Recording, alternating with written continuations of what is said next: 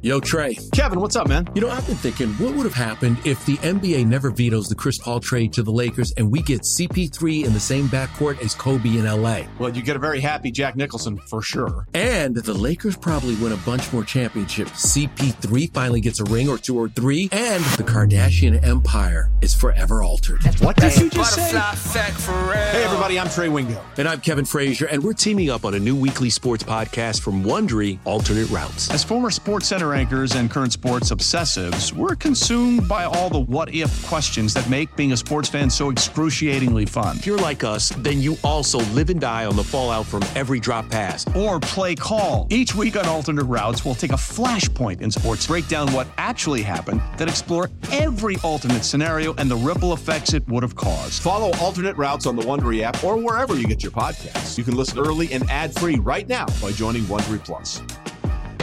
Let Tend Dental make your dream smile a reality. We offer a variety of top-rated treatments, including Invisalign aligners. And for a limited time, Tend is offering $750 off orthodontic treatments. Offer valid through January 31st, so don't wait. Visit hellotend.com/sale. That's hellotend.com/sale. And book your free consult today.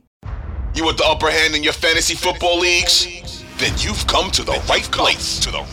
You're listening to the Upper Hand Fantasy Podcast. Now, here's your host, Faraz Siddiqui and Zach Rizzuto.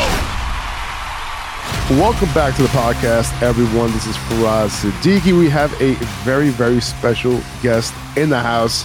That's NFL insider Jason La Canfora.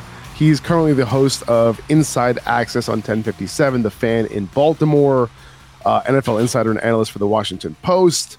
Jason, welcome to the show. Hey, thanks for having me. Fun time of year. Definitely is, man. And I have a lot to talk about when it comes to the Ravens and this new offense. What are the biggest changes do you expect going from someone like Greg Roman to Todd Monken as offense coordinator? Yeah, I think it'll be a pretty seismic shift. It may take a little bit of time to all manifest itself, but certainly like the overarching philosophies and principles of what they aspire to be as an offense are drastically different than anything Lamar Jackson has been around to this point in his career, because it was the Greg Roman run first scheme that he was operating in for the totality of his career up until this point. So I think certainly, right, like just at the most base level, there will be more volume in the pass game. Like they're going to throw the ball more. They are going to throw the ball more horizontally than ever before, and they will have a robust screen game. And you will see probably less of Lamar Jackson, trying to take off and run on 2nd and 8 or whatever to get the first down or move the chains. And really it's being imparted to him. Like that's what, that's why we have running backs who are, running a wheel route or are, engaging to chip and then going out into a pattern. Like you really need to embrace that. Certainly if you look at the NFL the last 3-4 years, the average team uses a fullback about 12% of the time. The Ravens were using a fullback over 60% of the time. And in many of their most important games, Pat Ricard was on the field 75% of the snaps or more. That's not going to happen anymore. They want to be an 11 personnel team. That's what they aspire to. Now, are they going to do it as much as Sean McVay and Zach Taylor? Are they going to be up there doing it 85, 90% of the time? No. But they're certainly going to be much closer to the league average than anything we've seen under Greg Roman. I think you will see them going empty a little bit more than what we've become accustomed to. I think, again, you'll see people like J.K. Dobbins and Justice Hill show up in the box score in ways that they didn't previously. And we'll have to see about the evolution of the deep downfield passing game. It's obviously something they want to get better at. When I've been out there at camp, I haven't seen a whole lot of it. It doesn't mean they're not holding things back. It doesn't mean it's not going to be there or develop week one or shortly thereafter. But the points of emphasis I've really seen is let's develop a potent, high percentage passing game. Let's get away from some of those heavy jumbo looks that we've had in the past. Let's spread this field out. Let's make defenses defend us horizontally and gradually more and more vertically. And I think the final thing I would say is Lamar Jackson has a much greater voice and much greater, more autonomy in this offense than he did with Greg Roman. I think in terms of audibles, in terms of check with knees, really this is about Todd Monken wanting to empower these players, where I think a lot of these guys kind of felt like under Greg Roman, the scheme was always the star, and if you just get into these looks and if you just keep running the ball, good things are going to happen. And that was a big surprise to me when I found out and I read that Lamar Jackson didn't have as much autonomy as he does now, or really didn't have much autonomy at all to change plays and that sort of thing. Because it's like, when you have these, smart quarterbacks who literally on the field, they read the defense, they see what's going on, but they don't have the ability to change the play or make an audible, that kind of hamstrings your offense a little bit, doesn't it? Yeah, and again, I think a lot of times they just felt like if we keep doing what we're doing, even if we lose this play, as long as we hold on to the football, we're through the course of 4 quarters going to grind you down. We're going to impose our will on you, and we're going to, I guess one other thing I forgot to mention that I would say will be overt to anybody who pays attention to this team, did in the past or does now. They bled the clock under Greg Roman. They dominated time of possession, but they did it by snapping the ball in 3, snapping the ball in 2, snapping the ball in 5. They want to dominate time of possession because they're putting together long drives with high percentage passes that are moving you around more, not just run. You know what I mean? Snap it, run it, sit in the huddle for a while, play comes in at the last second, snap it. Because there's so much more the players having a voice in real time, the idea is Lamar's already got 3 or 4 plays that he might go with, and he's picking the one he likes the most, and let's keep moving. Let's attack the defense, not statically, but dynamically. And I think if you really did go back and watch those Greg Roman teams, and you'd look at some of these games where the time of possession looked nuts, so a lot of it was because they were playing a god-awful football team on the other side. And a lot of it was, again, just if you went back and watched the game, how much of it was just plain bleeding the clock, right? Because if you're running the ball's not hitting the ground, the clock keeps moving, and if you keep snapping it right at the end of the play clock, you're going to eat up a lot of time. Doesn't mean you're the most efficient offense in the world. Yeah, no, I hear that. And it seems like, this is going to be a faster team, as you're alluding to, right? A pass-heavy team, potentially. It might not be as pass heavy as some of these other teams that we see in the NFL, but at least more balanced, right? Which is not something that they had last year. You couldn't say that this was a balanced team. Now, is this an offense that Lamar Jackson can thrive in, right? We haven't seen it yet. Now, he did lead the league in touchdowns a couple seasons ago, and there will be more emphasis on him to throw the ball. Is Lamar ready to make that change? Because if he is, like I am, I'm very excited about the type of numbers that he can put up, right? This is a fantasy football podcast, right? So I'm personally very excited. I would not be surprised if he was the overall QB1 in terms of fantasy points like he was a few seasons ago. Is this something that we should be very excited about for Lamar Jackson? Well, I think so. I mean, first of all, he has real weapons, which he has never really had before. I mean, even in 2019, and you go back and look at that group of skill position players, yes, you had Mark Andrews, but after that, it's like Willie Snead and Hayden Hurst. You know what I mean? Those guys were those guys saw a lot of the field. Those guys were sort of weapons for him, or the closest he had to the weapons. They didn't have a group like this. And so part of the reason, if I'm going to defend Greg Roman for a minute, is well, you want us to play 11 personnel. Well, which of my 3 receivers out there are winning anything? Who is it? Is it Andy Isabella? You know what I mean? Is it Sammy Watkins? Who is it? Is it Deshaun Jackson at the end of his career? Who am I entrusting here? DeMarcus Robinson was their best receiver far and away, he's not. He wouldn't make their team right now this year. So that's how far they've come from a personnel standpoint. So yeah, I think if you go back to 2019, where Lamar Jackson really shined, and I think what quietly got him that unanimous MVP. The overt part, the obvious part was he was running and doing things with the ball in his hands we hadn't seen before. Not even Michael Vick, I think was that dynamic. But he was also a genius in the red zone. And their red zone offense has dramatically regressed from that point. So, yeah, I think if they can get back to that, and again, with an Odell Beckham, if a Rashad Bateman can stay healthy, I think Zay Flowers, especially if they put him in the slot with a two-way go to either side, that's going to be a difficult thing to defend. They really like some of their young tight ends like Isaiah Likely. I think he's basically a receiver. I mean, they call him a tight end, but whatever. He's a pass catcher. So, and with guys like Justice Hill and J.K. Dobbins who have really good hands and who can be weapons in the pass game, but they never got to show that off in the old offense.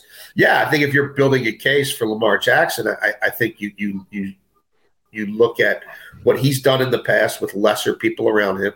You look at who's pulling the strings now of the offense overall, and Todd Monken, and his ability to scheme things up for a passing offense versus Greg Roman.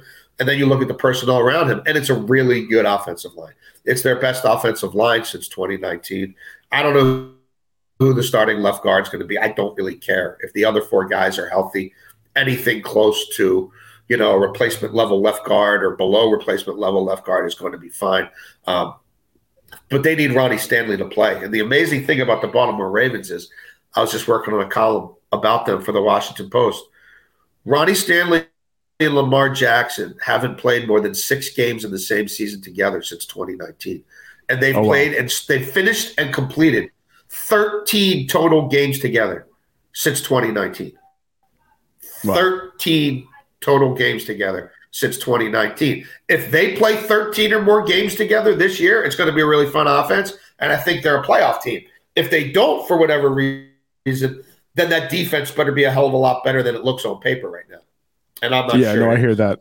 Yeah, exactly. And that's, another reason to think that this offense might pass the ball more, right? If they're going to be focusing more on the pass game and their defense can't hold opponents, to low scoring, they're going to have to pass the ball more potentially, with more, negative game scripts at the end of games potentially, and actually throw the ball, opposed to, Greg Roman potentially still involving the running backs a ton, despite them being down, that we've seen in the past, right?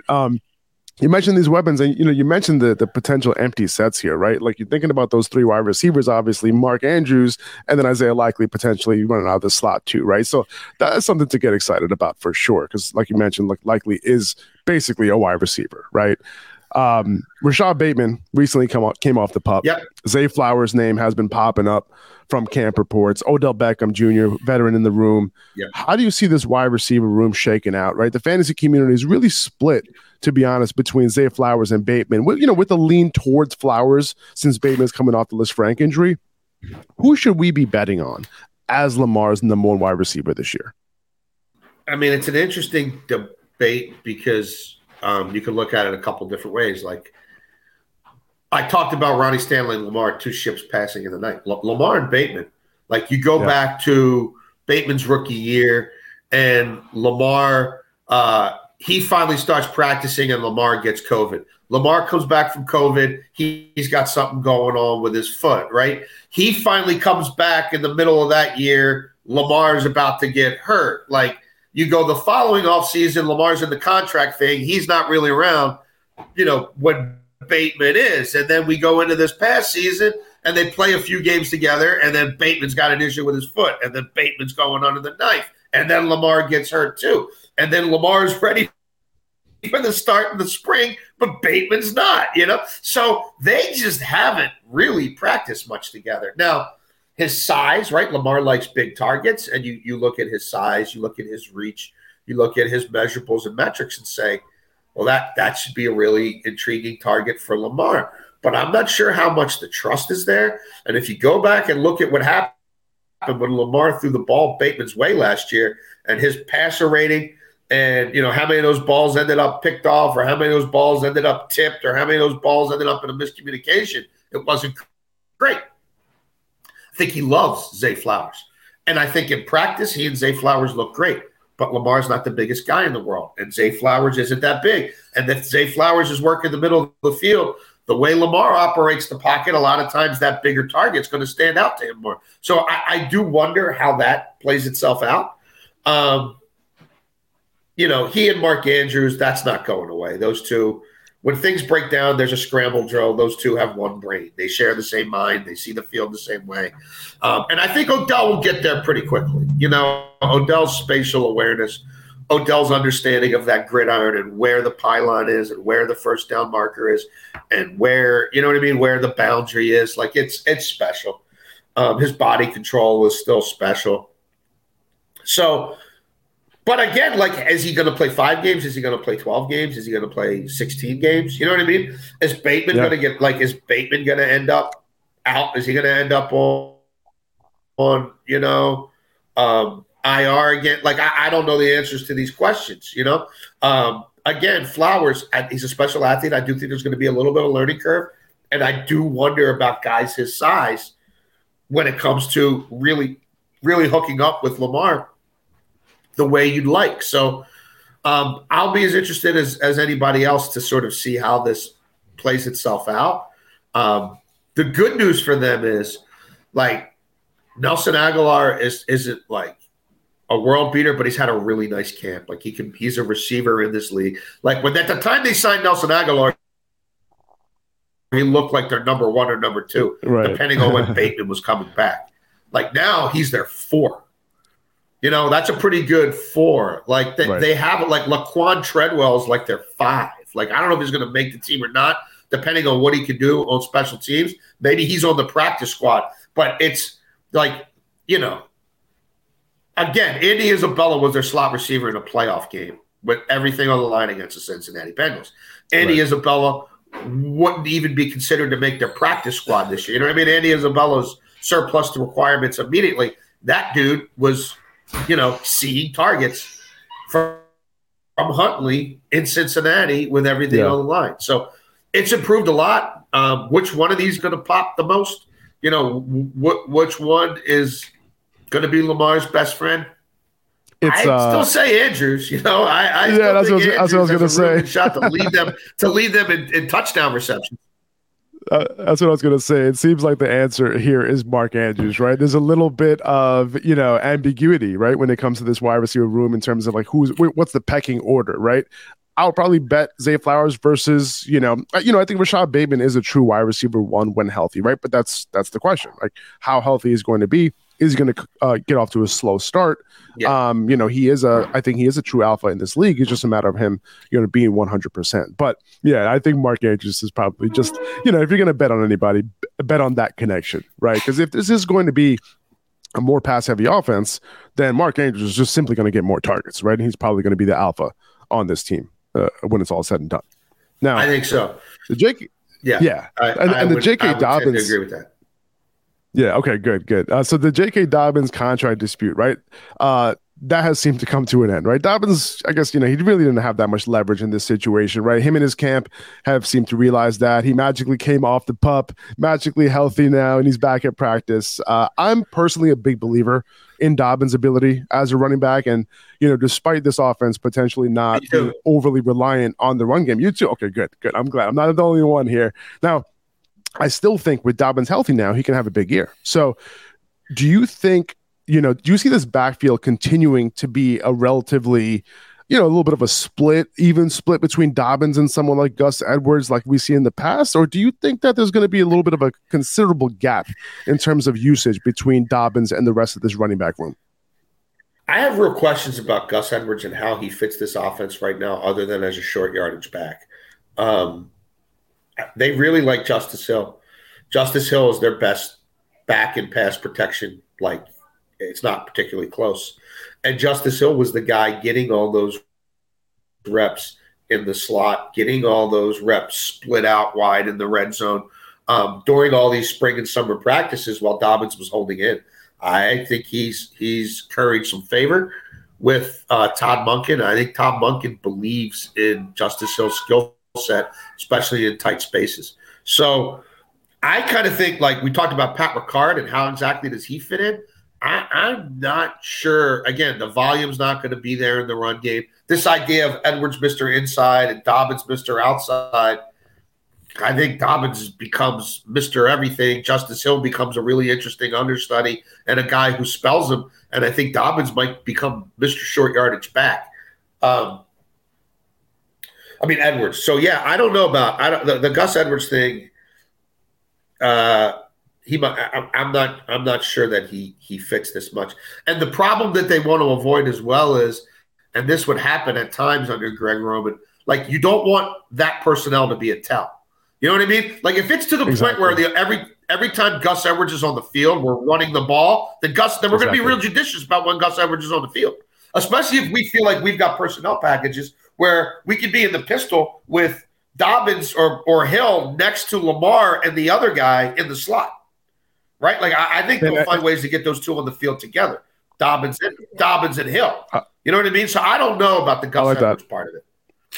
I did see Justice Hill run ahead of Gus Edwards in the last preseason game too, and he did break a big play. And I'm wondering, it seems like there is some smoke, like fire where there's smoke here, with Hill as the more versatile player over Edwards, right? And also maybe suggesting that there is a larger gap between Dobbins and the rest of this backfield than we think. Now, with Monken coming on here, do you think that there is room for Dobbins to have his best career, his best year in terms of receiving usage?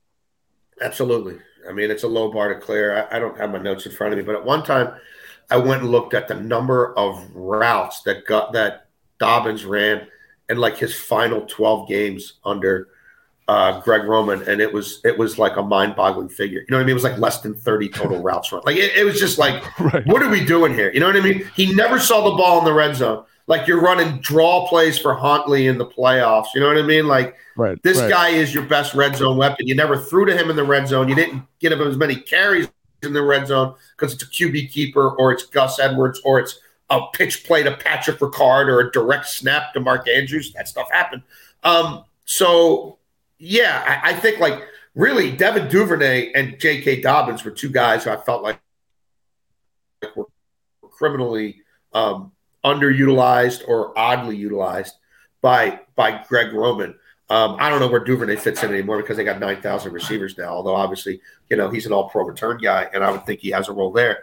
But yes, I mean, I think J.K. Dobbins, if you looked at what he did when the ball was in his hands, it was dynamic. But I don't think he ever got more than 4 or 5 targets in a game. I don't think he's ever caught more than 2 or 3 passes in a game. I know he's never had more than 15 touches in a game. Like He was a demon from scrimmage, but he averaged so few touches that his scrimmage per game is like 65 yards. But he's averaging 5.5 a run. And when you do throw the ball to him, good things happen. You just would take him off the field when he got in the lather for the other guy, and then you refuse to throw the ball to him. And look, the reality of the NFL economics is they're going to chew Dobbins up and spit him out, right? Like, I don't think anybody's going to worry about the wear and tear on Dobbins this year. And if you're J.K. Dobbins, frankly, you need to show that you're durable, right? Because even if you're not getting paid here, you want to get paid somewhere. And your only chance is if you show you're a 3-down back, I can win for you on all 4 downs, one way or the other. So, he's been begging for more of a timeshare for years.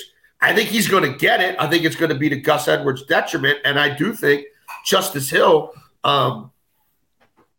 is going to be much more of a thing than he was under Roman. I love it. That's what I want to hear because I've been banging the drum for J.K. Dobbins this year. Despite the hold-in, this seemed like a situation where, to buy the dip on Dobbins when it comes to fantasy football. Because most people aren't in on Dobbins, and he's been injured, right? Last year coming off a really bad injury, so I kind of give him a pass on that. Now coming into this season, he seems to be healthy, so it's looking like he's going to have a big year, despite this not being as much of a run-heavy offense. And he wasn't going to get any more money, and I think he knew that. But the message he was sending to them was, "I'm not risking getting hurt." He got hurt in a preseason game against Washington 2 years ago, and it took him a year and a half to be the same. And he missed out on getting paid after year 3 because he's coming off a major surgery instead of coming off what we all thought was going to be a career year. with Mark Ingram gone, right, and him proving to be the best back on the roster. So, yeah, I think Dobbins, I know he's healthy. He's been healthy the whole time. It's just, do you want me standing on the sidelines out there, not practicing? You know what I mean? Or would you rather me just do my work inside? Because I am holding in. Neither one of us wanted me to play in the preseason games.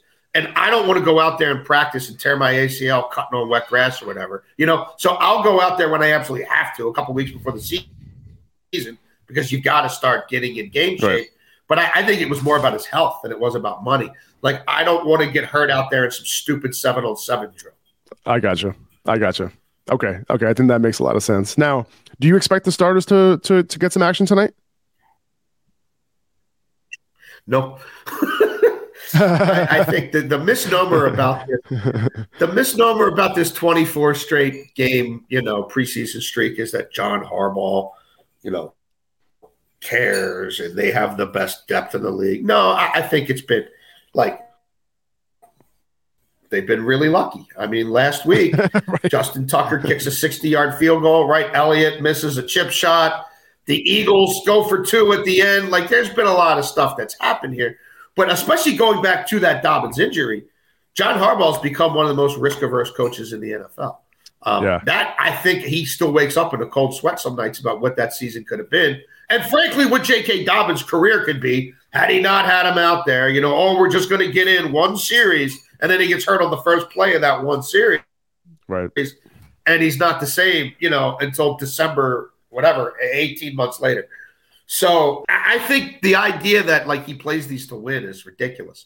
I don't think any starter, any proven player, other than maybe Justin Tucker, does a whole lot in this game. That's a notoriously bad field surface in Washington. I'm not sure if the new owners come in and cleaned it up yet. I doubt it. He's had 9 million other things to deal with. They've seen guys hurt there in the past in regular season games and preseason games. I don't think that they did get their only joint practice work of the week with Washington this past week.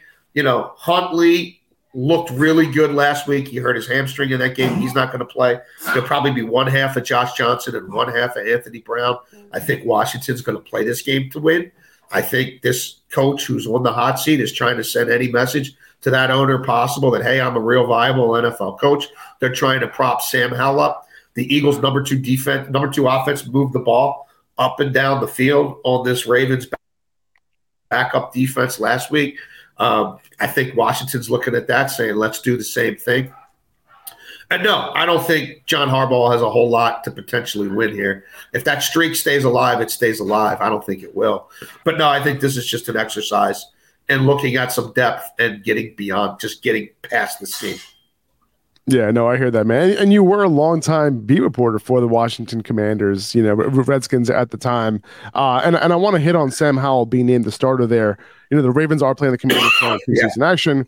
And before we get there, though, there was obviously a very significant ownership change there, right? Like, you're now focused on a very different type of franchise in Baltimore. Just knowing what you know about the Baltimore franchise now, is this a night and day type of comparison between the two franchises as a whole, as you knew it?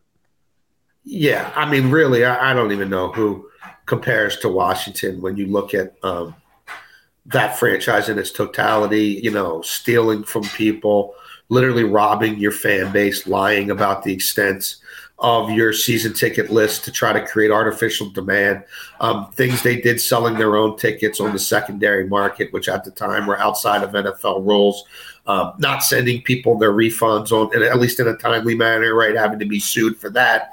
The climate in their building being one where, interns and lower people in the totem pole felt constantly preyed on by middle management and upper management. The things he would say to people, the way he would treat people. I know there were other franchises that have been bad for a long time, right? The Browns, the Raiders, and there's a lot of disgusting stuff that happens in the NFL, but I think Dan Snyder took it to another level during his time in this league. And so, no, I don't. I think it just was so beyond the pale what would happen, what would go on there on a day-to-day basis. But it's a great fan base. It really is a sleeping giant, and the people are excited about Josh Harris. They should be excited about Josh Harris. The fact that he has previous ownership experience, I think, is huge. Not that it all translates to the NFL, but it gives you a little better head start. I think they'll eventually get their facilities upgraded. I think they'll have a new team headquarters. I think they'll have a new stadium. And there's nowhere to go but up in terms of being a contending, a franchise that at least can put a decent product on the field most years. It's an exciting time for them. I don't think there is any comparison really between them and the Ravens. I know a lot of Washington fans would look, 40 miles down the road and say, man, why can't we have a franchise like that? And, they very well might now. It's a lot easier sledding in the NFC than the NFC these days. And, I don't think it's a terrible roster there by any stretch of the imagination. Do I think Ron Rivera is the guy to get him over the hump? No. But I think this year you can evaluate a lot of people in that building. I think there's some smart people in football operations there. I think Sam Howell will prove to be a capable NFL quarterback. I don't know if he's going to be a huge difference maker. I don't know if he's going to be great. I think he certainly can play in the league and you can win games with him. And they'll have to see what else is out there in the offseason. I think they'll win too many games, frankly, to be in the upper echelon of the Caleb Williams conversation and competition and all that. But who knows? I think that they could be a viable franchise here in short order. Yeah, I think so. They brought in Eric Bieniemy. They have some good weapons at wide receiver for Sam Howell. So, there is some upside here potentially. So again, guys, you can find Jason every weekday on 1057 The Fan in Baltimore and on the Odyssey app as well. He's Jason La Canfora on Twitter. Jason, you have so much going on, man. Like, what you're doing some betting stuff as well on Sportsline. What else are you up to? I'll be hosting some gambling pregame content on NFL Sundays on Odyssey and BetQL. So that'll start week 1. I've got CBS Sportsline where my best bets column will be starting up again shortly, and then I'll be on doing live betting shows with them Sundays, Mondays, and Thursdays. Whenever NFL games are being played, I'll show up once or twice a week in season with my column at the Washington Post. And then, 2 to 6 weekdays on 105.7 The Fan. And then some pre- and post-game for the Orioles as well on Masson. It's a fun time of year, man. I love it. Yeah, man. It's coming Ravens soon. Should be really good, and the Orioles are going to the postseason, so it's a fun time. It definitely is, man. Well, we all appreciate your insight, Jason. We really appreciate your time, man. Thanks for coming on. Thanks for having me. You got it, buddy. Have a great day. All right. Take it easy.